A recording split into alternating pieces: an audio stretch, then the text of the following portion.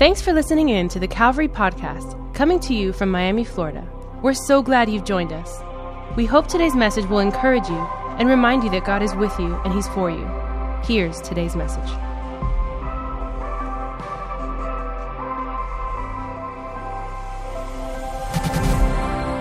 I'm extremely excited. Like, I've been praying and getting ready for this series since the beginning of the year. I actually wanted to do it last year, and glad that we're finally here. This is an important series for our church. And everybody's going to be on the same page today from Kendall to City Campus. So I'm really pumped about it. Come on, as you're going to the book of Galatians, look at your neighbor and tell him, you look good this morning. Come on, smile at the person you're sitting next to. Come on, look at neighbor number 2 on the other side and tell him, I prayed all week that I would sit next to you through the whole series of Galatians. We're meeting here next week as well. Come on, tell him, I'm sitting next to you for the next 6 weeks. Some people are like, Hey, I'm really pumped. Let me give you a little bit of background first before we begin this series. Anybody ready? Anybody excited about Galatians? Come on. If not, I hope you get excited after today. But let me give you a little bit of background context on Galatians. I've been waiting for this, no lie, for months. Galatians, to me, is one of the most important books in the New Testament. The book that we're about to read is extremely important. In our church, we believe that reading the Bible is fundamental. We need to read the Bible. And we talk about it here. We need to read the Bible daily, if possible. And maybe about once a year or twice a year, we'll actually go through books of the Bible, right? We've done Ephesians in the past, Philippians in the past. We're starting off Galatians because reading the Bible is extremely important, but especially for our church, because there's some good news here. When I share this news, come on, we got to go crazy and get excited. In the past 5 months alone, we are almost at 1,500 people, new people that decided to follow Jesus. Come on, 1,500 to sit. Come on, somebody give God some praise for that. That's amazing. And so we have a lot of new babies in church, Christian babies, and it's important to know and understand what this Christian journey is all about. There's 2 books in the Bible that really explain what the gospel is, right? There's 2 books in the New Testament that really explain really well. The first book is Romans. Romans really explains what the gospel is, and then it says some things of what the gospel is not. It's a very important book. Galatians is the second book where it really explains what the gospel is not and then what it is. Those 2 books are extremely important. What you need to know about those 2 books is that they were both written by Paul. Paul was an apostle. Paul was a disciple who actually followed Jesus on the way to go persecute the church. Jesus confronts him, knocks him off his horse, and says, now you're going to be a follower of me. You're not going to persecute me. And he makes him an apostle, disciple of him. And he starts to follow Jesus after that. And he just becomes an evangelist. Like, he just becomes a full-blown evangelist. He starts, like, just preaching the gospel everywhere. And he becomes a church planter. He literally becomes a leader in the church, and he starts planting churches. And he plants churches everywhere. And this is the church that he started in this region called Galatia. Galatia was a region, and in this region, there were several churches that Paul started. He had a relationship with them. He knew them. He would go into this region, or like a state called Galatia, which is now modern-day Turkey. So this letter was written to what is now modern-day Turkey. Back then, it was called Galatia. There was a bunch of Christian churches that had started. Paul started them. Then he would move on and continue preaching the gospel.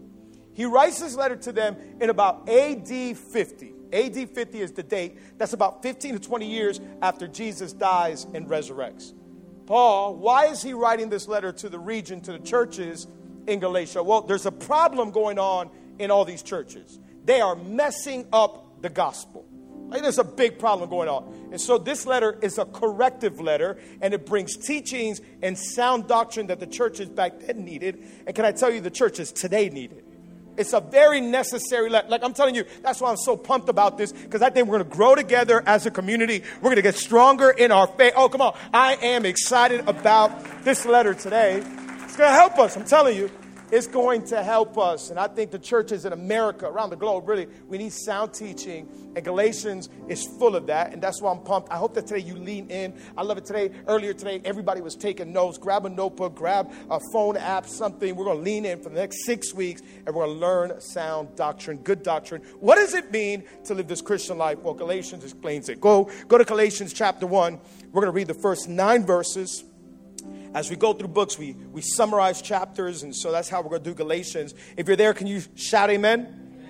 All right, cool. It says this: Paul, an apostle, sent not from men, nor by a man, but by Jesus Christ and God the Father, who raised him from the dead. And all the brothers and sisters with me, this is to the churches in Galatia. Grace and peace to you from God our Father and the Lord Jesus Christ, who gave himself for our sins to rescue us from the present evil age, according to the will of our God and Father, to whom be the glory forever and ever. Amen. Verse 6. Verse 6, I want you to underline, highlight it, mark it. This is kind of like the main verse of chapter 1, really of all 6 chapters. He says, I am astonished that you are so quickly deserting the one who called you to live in the grace of Christ. And you are turning to a different gospel, which is really no gospel at all. Evidently, some people are throwing you into confusion, and they are trying to pervert the gospel of Christ. But even if we or an angel from heaven should preach a gospel other than the one we preach to you, let them be under God's curse. As we have already said, so now I say again, if anybody's preaching to you a gospel other than what you have accepted, let them be under God's curse. We're reading those first 9 verses today. That's going to summarize really all of chapter 1. I love our community. I love our connect groups. They're going to discuss it during the week. If you're in one, still going in one, we should be on a break, but a lot of them are still meeting. But I love it. We're going to discuss this, and I pray you read it with your family. Chapter 1 is extremely important. I pray that today's message, our entire church, we understand it. I think this is one of the most important messages we're going to go through together as a church, especially week 1 of Galatians. So I'm so glad you're here. Come on, why don't we close our eyes, bow our head. Let's ask God to bless this time together. Father, we thank you for this morning. We thank you for your goodness, your kindness. Thank you for our services across multiple locations and campuses. Thank you for this community, this family. Jesus, we love you. Thank you for this letter of Galatians. Thank you for inspiring and helping Paul write it, God, under the authority of the Holy Spirit, God, inspiration of the Holy Spirit. We get this letter that ultimately comes directly from you to come and teach us and help us how to live this life called Christianity, God, to live and follow Jesus. Jesus, I pray that you would have your way in our church today. Thank you for cold ices on a hot summer day in Miami. We love you, Jesus. We give you all the praise and all the glory, and all of God's people say, amen. Oh, come on, all of God's people say, amen. Can you give Jesus one more shout of praise? Come on, Calvary. I think in life we need to have proper understanding, right? To understand something is extremely, extremely important. You need to understand conversations. You need to understand street signs. You need to understand traffic lights, especially in Miami. You need to understand rules and directions. Understanding is important, isn't it? Because if you don't understand, then you misunderstand. Have you ever misunderstood something?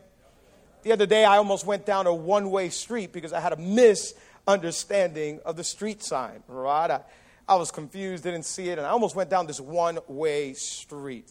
Misunderstandings, they can happen all the time. Sometimes you'll be having a conversation with somebody and you misunderstand a question, you misunderstand something they say. A fight can break out because of that, an argument, a discussion, and it was all miscommunication or misunderstanding, right? You can misunderstand new signs on the turnpike / Palmetto. You can misunderstand a lot of things.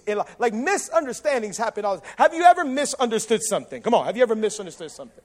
Misunderstandings happen often. Understanding is more important than we think, right? The other day, I went on Twitter, and Twitter is where I get a lot of news source from. I like Twitter, and I went on Twitter, and there was this thing going on. There was a big, big commotion going on because everybody was talking about the game Uno. I don't know about you, but I love the game Uno. Anybody love Uno? I love Uno. If you don't know what it is, it's a card game called Uno. You need to play it. I'm just going to tell you straight up, I'm the champion of Uno. Like, I am the champion. I will crush everybody in Uno. I will win every single time. I'm a Uno champion, Uno king. All right? I'm pretty good at Uno. And it's fun. A lot of us here, we like to play Uno. We gather together, and we play it a bunch of times. And that's kind of how we have fun. And playing Uno is extremely, extremely fun, unless you play with cheaters. We don't like playing with cheaters. The other day, actually, we were playing it with the cheater that comes to church, but we're praying for her. She's not here. She's at City Campus. Corral, we still love you. We're praying for you. But it was like pick up 4. She would pick up 4 and drop 2 to the floor. Most steps back, and she has 4 cards on the floor. She would, like, I'm like, are you even Christian? Like, what's wrong with you? I love Uno, but what was happening is that Uno now has a Twitter account. And on Twitter, they were giving the proper directions on how to play the game. And to everybody's shock, we've all been playing it wrong since elementary school. I couldn't believe it. I even told Phil about it. I'm like, can you believe it? They were saying that you can't stack a +2 and a +4 together. It's 1 card at a time. I'm like, who made up these rules? I don't care who you are. That is wrong. I'm going to keep playing Uno how I want. That's just, I'm a king. I'm going to do it how I want at Uno. But they were giving all these rules, and I'm not going to lie, Twitter, the internet was shocked because we had misunderstood it all along. We've been playing Uno incorrectly. And now I think that's hilarious, but I think the same thing can happen with our faith. I think we can have a misunderstanding of God.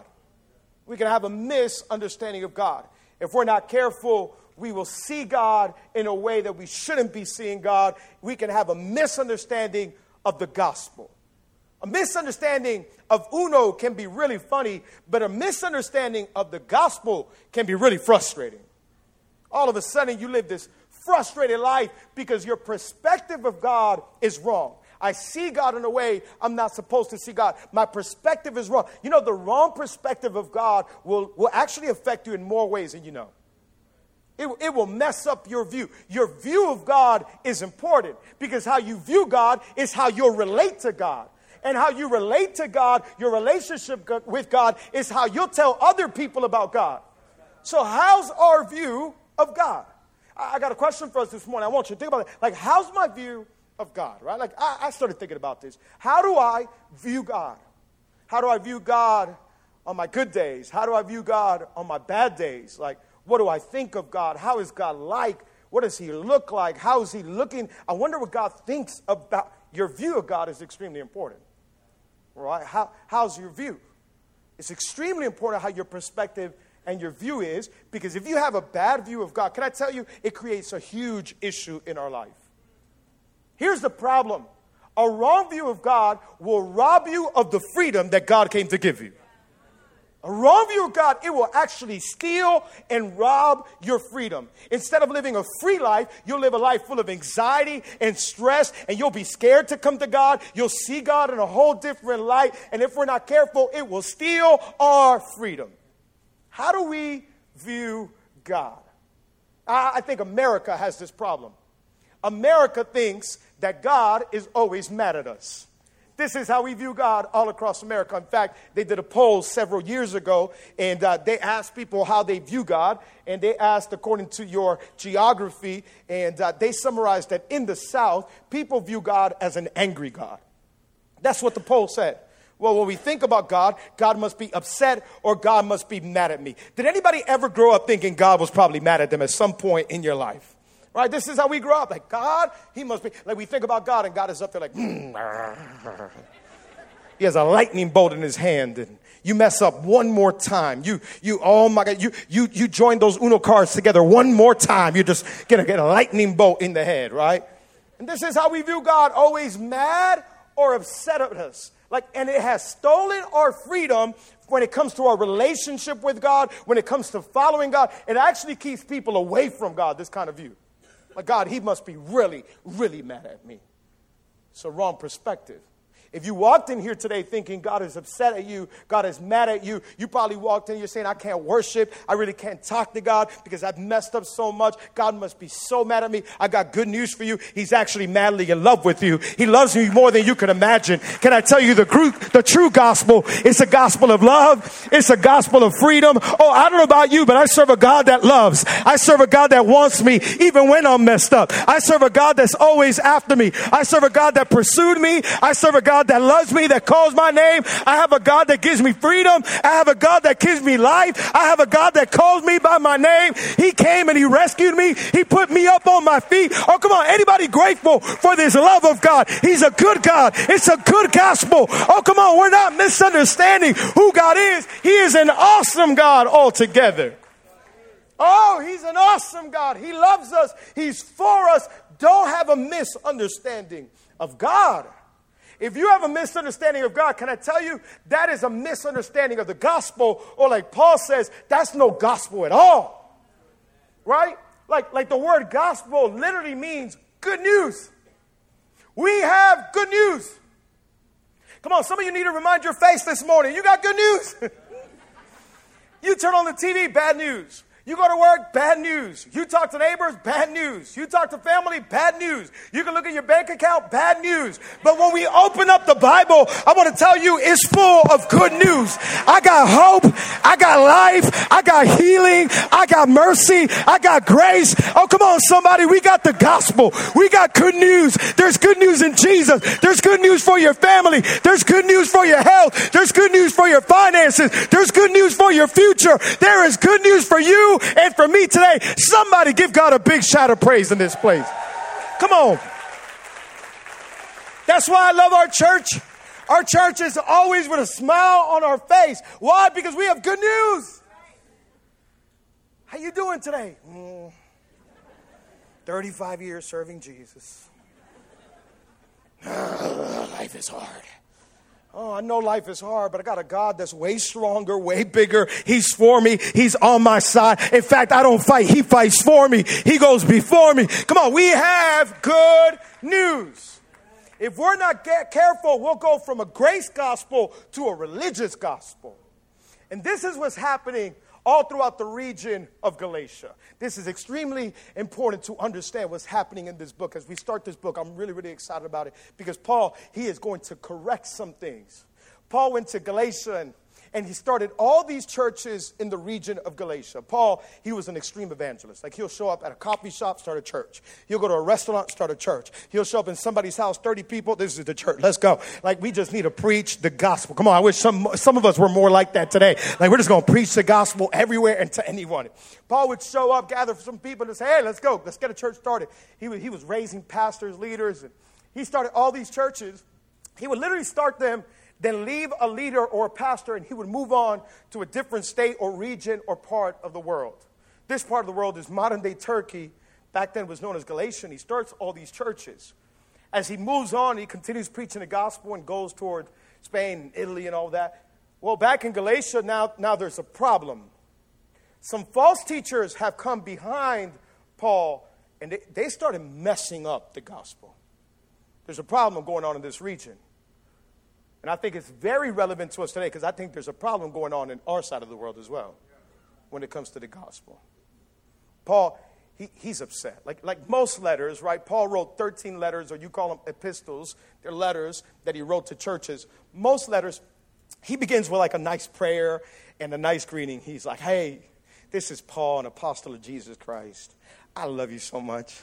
I'm praying for you. I pray you're doing well. Pray your pets are doing well. I pray your whole family's doing well. I love you. I'm praying in Jesus that you're strong in the faith.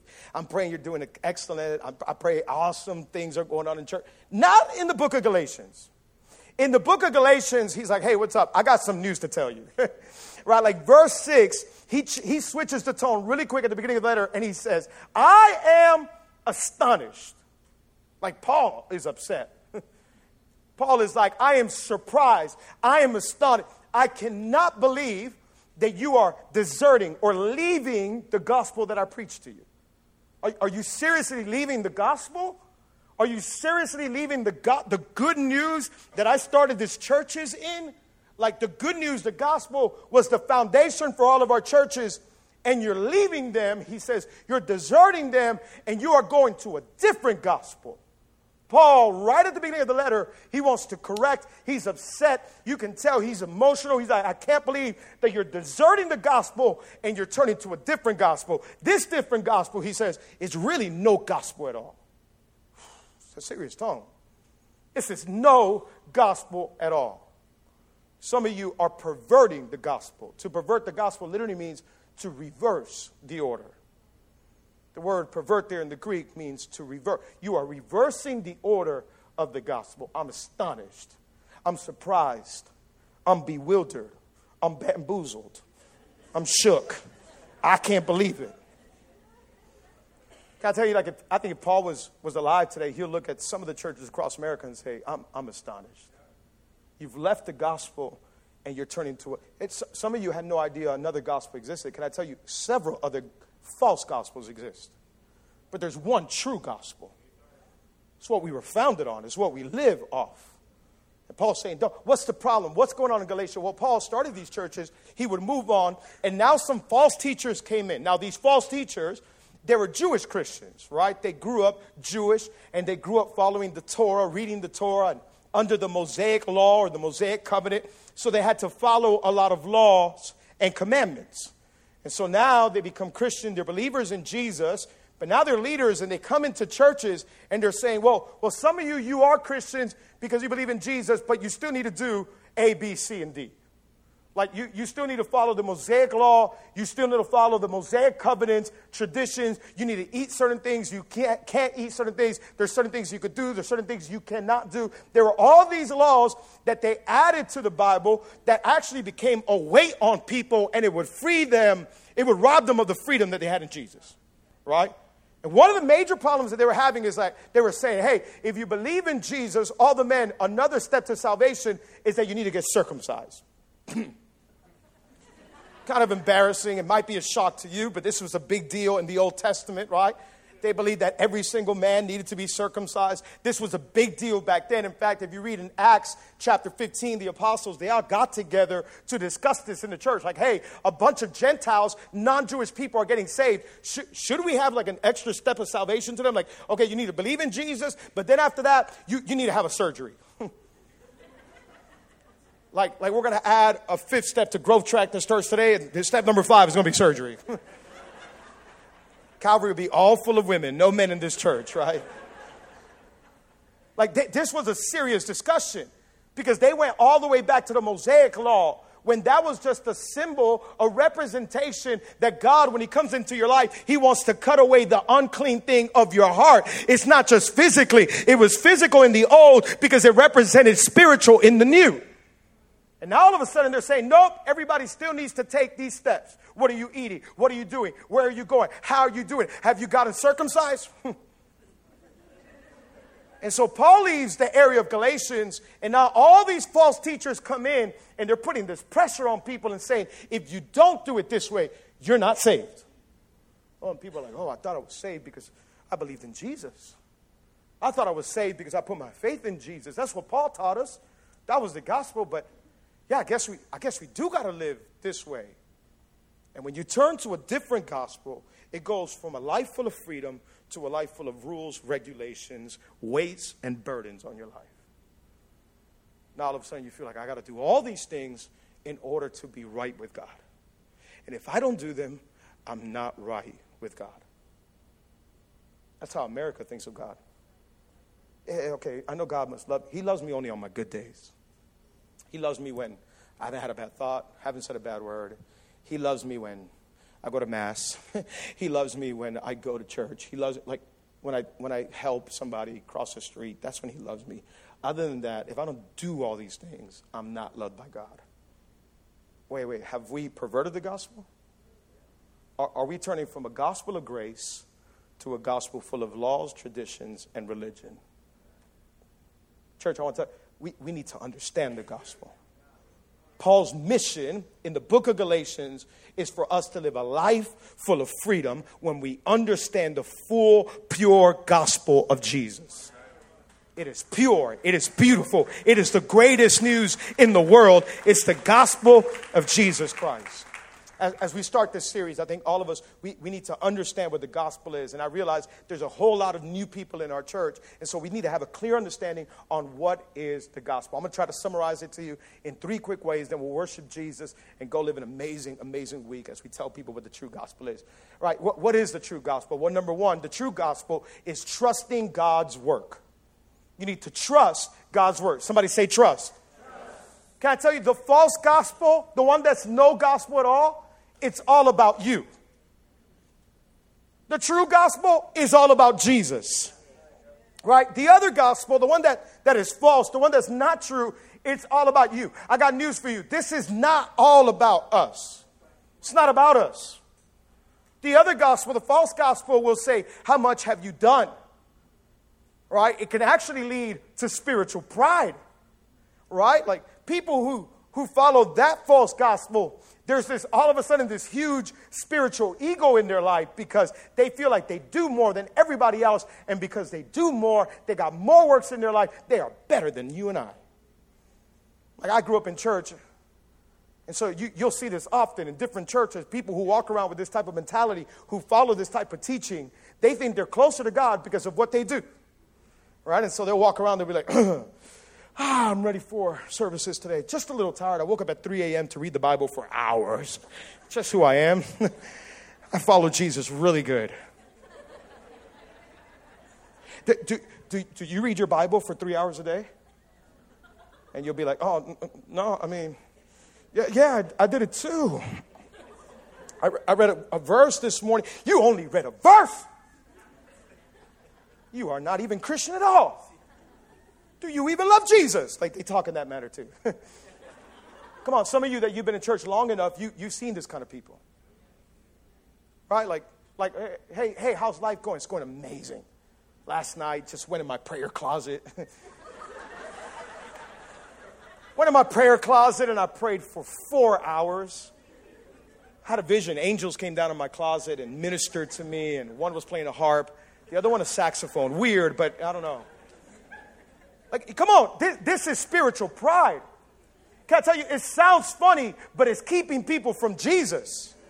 I've seen it. I've grown up in a culture where I saw people say, hey, if you don't pray this amount of hours, if you don't read this much scripture, then you're not spiritual and you're not close to God. And because I do, I'm closer to Him. I have a better relationship with God. How many gifts do you have?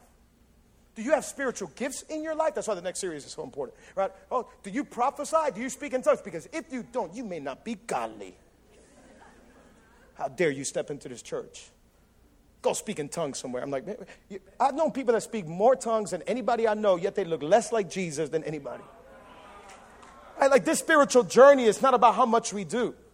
That leads to spiritual pride. Can I tell you, we should read the Bible, we should pray, and we should do it daily. But let that not be the reason why you think you are saved. Oh, we're not saved because of what we do. We're saved because of what Jesus has already done. He died for me. He went on a cross for me. Oh, Jesus took the sins of the world so that all who are far from God can come close to God. I'm saved because of His performance, not my performance. That's why we're saved. This is how Pharisees spoke. Pharisees would walk around with their head really high and be like, we're better than everybody. We're leaders in the church. We memorize scripture and we are circumcised. Jesus spoke to them. Look what Jesus says in John chapter 5, verses 39 through 40. Jesus says, you search the scriptures because you think they give you eternal life. But the scriptures, they point to me. Yet you refuse to come to me to receive this life. Oh, you memorize a whole bunch of scriptures. Oh, you pray for hours on end. Oh, you fast for a week and you look like you're dying. That's great. But you don't know me. Like, can I tell you, I'm all about Bible memorization. We should memorize the Bible. I'm all about Bible reading. I pray that today you go home and with your family, with your kids, with your spouse, you sit down, read Galatians together. It will help you. I'm all about Bible reading. I'm all about Bible knowledge. We're starting a college in a few months that's all about knowing the Bible. But I want to tell you, that if that head knowledge doesn't go into spiritual heart relationship with Jesus, it means nothing. It's a heart-to-heart relationship with Jesus, getting to know him. It doesn't matter what you do or how much you do. It's having a relationship that saves us. You know what really ultimately the gospel is about? It's about rescue. Somebody say rescue.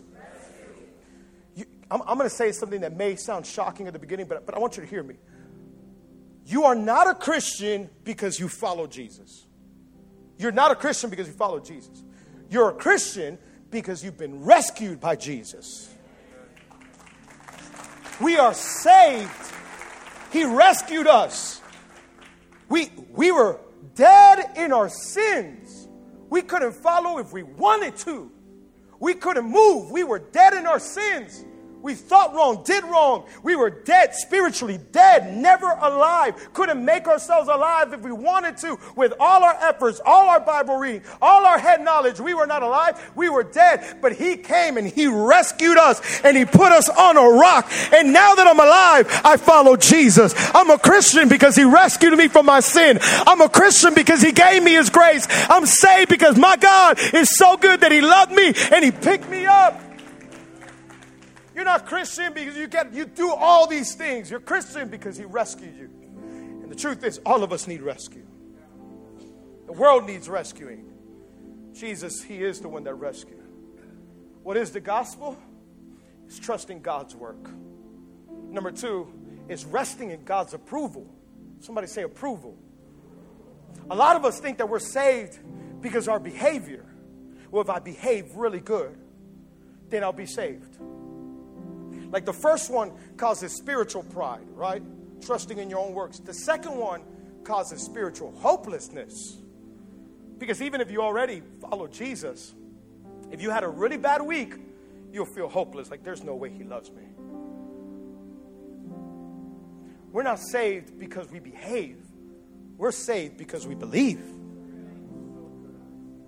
Like if you're not careful, we can walk into a setting like this and we can say, oh, I had a bad week.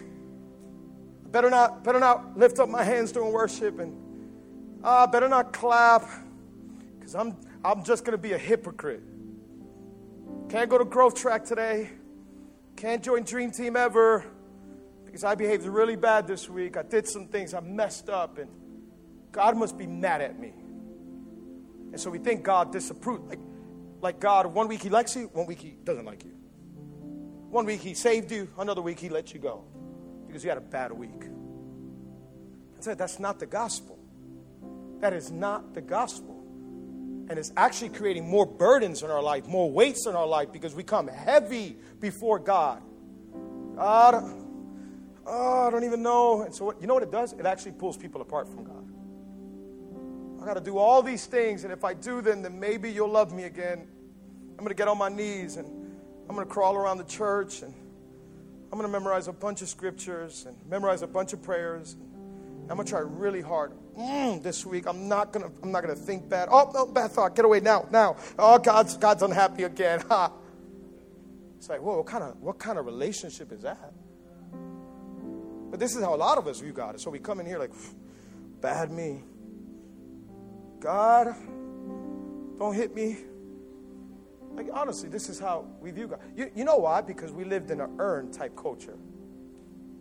Like, hey, you ever heard this phrase? Hey, nothing is free. You ever heard that? Nothing is free. If you want something in life, you got to what? Work hard. That's how we grew up. And I think it's true. For example, you want to lose weight and get a six-pack, what do you need to do? Work hard. Put those carbs down. Pick up those celery sticks. Shove kale down your throat, even if it tastes like nothing. Work hard. You don't get a body like this by not working. Some of you are laughing too hard. That's not cool. You want a college degree? What do you got to do? Work hard. You better study. That degree doesn't come for free. Oh, you want a promotion at your job? You want a big salary? You want to have a big house one day and a nice car? Nothing wrong with that. What do you got to do? Work hard. You better work hard. And so our whole life is like, ooh, nothing is given. Everything's earned. I got to work hard. The problem is we bring that setting before God. And so if I want God's presence, I got to earn it. If I want God's love, I got to earn it. If I want God's forgiveness, I got to earn it. I got to work really hard because, man, I had a bad week. And, oh, how can I earn this? Can I tell you, in the world, it is earned, not given. But with God, it is given, not earned. You couldn't earn it. You don't deserve it. We were far from God, but God is so good. He approved of us before we behaved. He loved us before we came to him. He's a good God. He's full of mercy. He's full of grace. You don't have to work for it. He already approves of you. He loves you. Doesn't love the stuff we do, but he loves you.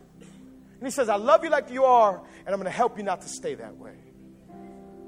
We're justified not by our behavior. We're justified by faith. Justified means to be right with God, to be righteous, to be declared free by faith, not by works.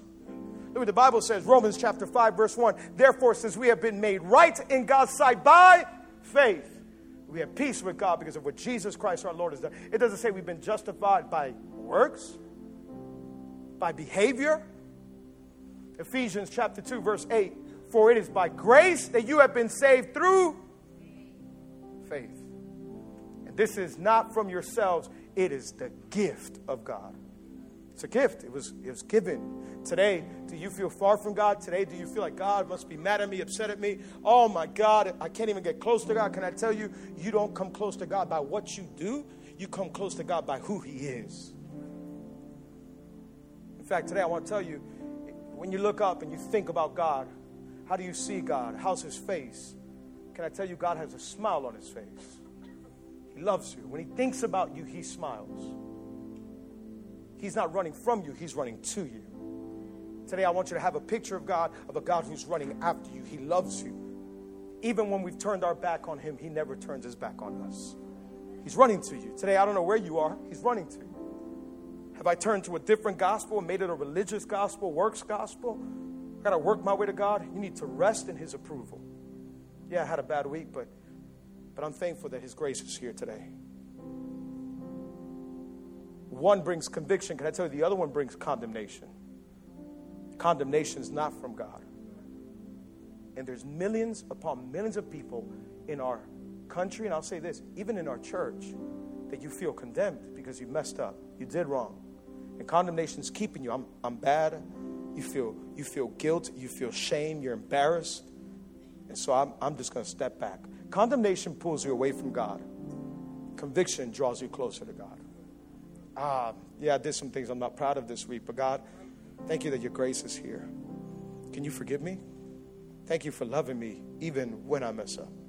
Forgive me, God, I don't want to live this way. It's two very different understandings. The Bible says in Romans chapter 8, verse 1, therefore there is now no condemnation for those who are in Christ Jesus. I'm going to have good days. I'm going to have some bad days. But in my bad days, I need to rest in his approval. I understand that he loves me, which is the third one. We need to accept God's love. Trust in his work. After you trust in his work, you need to rest in his approval. Don't be bogged down, weighed down by religion and law. And that comes by accepting his love. It literally means just receive his love. He loves you. Some of us have a hard time understanding how much God loves us. I don't know if we, and you know what we do? We pervert the gospel in our own mind. This is what we do. We change the order of the gospel. We say, well, I guess I'm going to be saved if I obey and do right. If I get all these things right, then he'll love me and then I'll be saved. It's do right, then he'll love me, then I'll be saved. You're reversing the order. You're perverting the gospel. Paul says, don't pervert the gospel. Oh, being saved is understanding he loves you, trusting in Jesus, and because you understand his love, then you obey. Don't get it twisted, Paul is saying. In fact, I'll put it to you this way. When God went to save Israel from Egypt, he didn't send Moses in there and say, hey, attention everybody, I'm going to take you out of Egypt in just a moment. God sent me. But here's what you need to do. I'm going to give you 532 laws. If you follow all of them, then in a couple days we'll talk and we'll get you out of here. If you don't, you're going to stay here forever. Like, come on, we saw the Prince of Egypt. That's not what happened. Like Moses didn't go in there and say, hey, get it right. Get your lives together. And if you get your lives together, then God will get you out of here. No, salvation is, hey, I love you. I'm going to deliver you. And after I deliver you, while they were going into the promised land, I'm going to show you how you live. And he gave them the law. But first you're delivered because of his love. Paul says it is by the will of God. Alex, but I don't understand. How could he love me? I'm so messed up. It's his will? Yeah, but I'm messed up. I'm torn. I've done so bad. It's his will? Yeah, but how could I ever be on Dream Team? Why should I go to Growth Track? I can't get close. Because it's his will for you to be close. It's his will to deliver you, to love you. He delivered you. He loved you. And then he shows you how to live. The gospel is not get it right so you can come close to God. The gospel is come close to God and he'll help you to get it right. Because he loves us. His love is amazing. I had a conversation with somebody a few years ago. It's a conversation I'll never forget. A very special conversation. It meant a lot to me. Like, it was a late night conversation where we were both in tears. This person means the world to me, and I was hanging out with him, and I remember him crying, and he's just telling me, like, I can't do this. Like, I'm so messed up. Like, there's no way God can love me. I've done too much wrong. And you know, when you're trying to, like, you're talking on the outside, but on the inside, you're thinking a million thoughts. I'm like, God, help me to explain the gospel. Help me to explain to him how much you love him. And this person's like, I've done so wrong. Like, come on, like, this is the way we were raised. This is how we were taught. Like, I've done wrong, so God doesn't want me and he throws me out. I'm like, no, that's not the gospel. He loves you. He loves you. And if we don't get that right, if we don't receive his love, accept his love, we'll reverse the order. And all of a sudden, we'll live a have-to life. Well, I guess I should come to church because I have to. No, we don't come to church because we have to.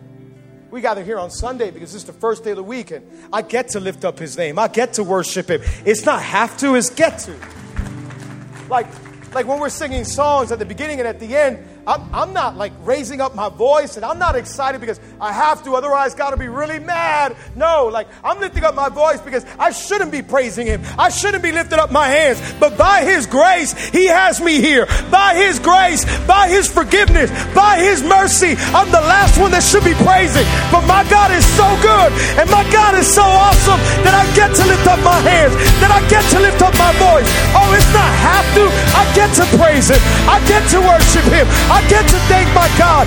I receive his love. I accept his love. Come on, with hands lifted. Can we lift up our voice? Can we sing about his grace? Can we sing about his love? Come on, with all you got. Let's sing it out.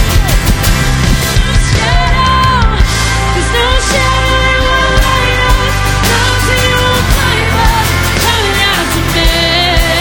Come on. There's no wall you won't kick down, wall you won't tear down, coming out to me. There's no shadow you won't light up, mountain you won't climb up, coming out to me. There's no wall you won't kick down, wall you won't tear down, coming out to me. Oh, the overwhelming, never-ending, reckless love of God. Come on, it chases you down. Oh, it chases me down.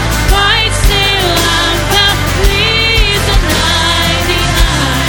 I couldn't earn it. I don't deserve it.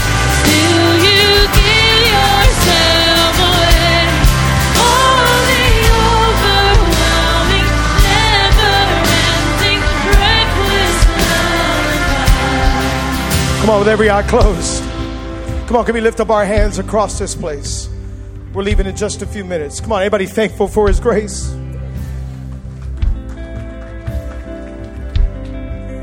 I'm telling you, this first week of Galatians is so important. Have we perverted the gospel? Have we reversed it? I'm astonished. I'm surprised, says Paul. Remember the foundation. Remember what Jesus did. We talked about it in communion. It's not because of anything we did. It's not because of anything we could do. It's because of everything Jesus has done. Come on, for just 30 seconds, can you lift up your hands and just say, thank you, Jesus. Thank you for your grace. Come on, just tell him whatever you're thankful for. Thank you for my family. I don't deserve to be here. I don't deserve this, God. I don't deserve any of this. You are so good. Lord, you know we're sinners. You know we were far from you. Thank you for bringing us close. Hallelujah. We don't want to live in reverse. We're going forward, moving forward with our eyes on you, Jesus. Somebody's being set free this morning in Jesus' name. I don't know what your view of God was. I don't know what your perspective was, but he wants to free you today. Take that weight off your shoulders. It's not on you. He carried it at Calvary. Get a right relationship with God. It's a life full of freedom. It's not works. It's not about how good you are or what you do. You're adding burden on your life. Jesus came. Him who the Son sets free is free indeed. Rest. Trust. Accept his love. With every eye closed, with every head bowed all across this place. Maybe you're in here today and you say, Alex, I am far from God. I've never put my faith or my trust in him. Maybe it's your first time here, second time here. Maybe you've been coming for a little bit, but you've never made a decision to fully receive his love. Believe in him. The Bible says that all of us were sinners. I'm a sinner. You're a sinner. All of us have sinned. We've done wrong, thought wrong, said wrong. And it's our sin that separates us from God. God loves us, but God can't be with sin. And so it caused a separation. And because of that, in his love, he sent Jesus down. And Jesus came and he grabbed my sin, your sin. The Bible says that he carried the sins of the world on his shoulders. Jesus, he went up on a cross and he died for humanity. Went down to a grave, was in a grave for 3 days. But after 3 days, Jesus Christ, he resurrected. We believe that he's alive today. He's the hope, the answer, the mercy, the grace that we need. Come on, with every eye closed, with every head bowed, all across this auditorium. If you're watching online or in additional seating, every eye closed, every head bowed. Come on, this is a private moment. If you're here today, you say, Alex, I need to receive his love.